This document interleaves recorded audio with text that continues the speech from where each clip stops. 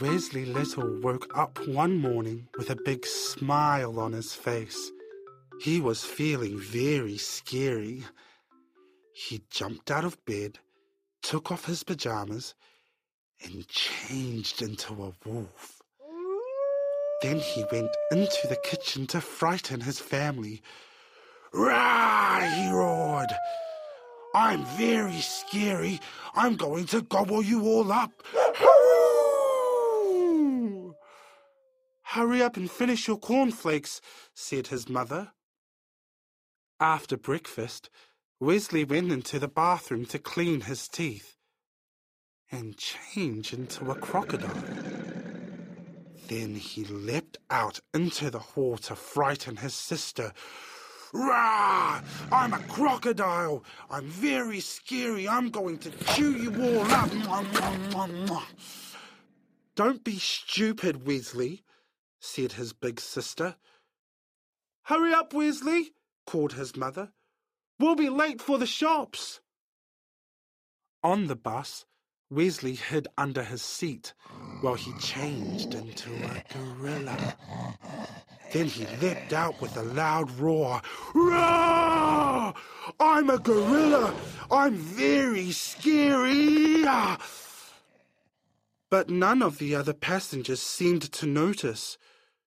"Will you please sit down?" said the bus driver. "Do what the bus driver says, Wesley," said his mother, "and try not to be so noisy." When they got to town, Wesley's mother went into a dress shop. Wesley crouched in the doorway and changed into a tiger. "Rah!" he shouted to the passers-by. "I'm a tiger. I'm very scary. I'm going to eat you all up." Rah! But the traffic was so noisy no one could hear him. At the supermarket, Wesley hid behind the baked beans and changed into an elephant.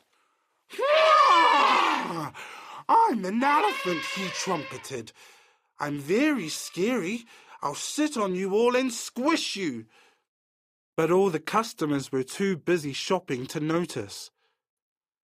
On the way home, Wesley's mother took him to the playground. Wesley climbed to the top of the slide and changed into a snake. "Rah! I'm a snake. I'm very scary. I'll poison you and then I'll squeeze you all to bits." "Come down, Wesley. Let the other children have a turn," said his mother. By the time he got home, Wesley was tired of being scary when nobody seemed to get scared. He washed his hands and sat down to dinner with the rest of the family. "What sort of scary animal are you going to be tonight, Wesley?" asked his mother. "A rhinoceros, perhaps?" "Or a vulture," suggested his father. "Or a little pest, as usual," said his sister. "I'm not a rhinoceros, or a vulture, or a pest," Wesley shouted. "I'm a Wesley." "A Wesley? Help! Help!" cried his family. "That really is very, very scary." And they all jumped up onto the table in fright. A big, wide grin slowly spread across Wesley's face. He'd scared somebody at last.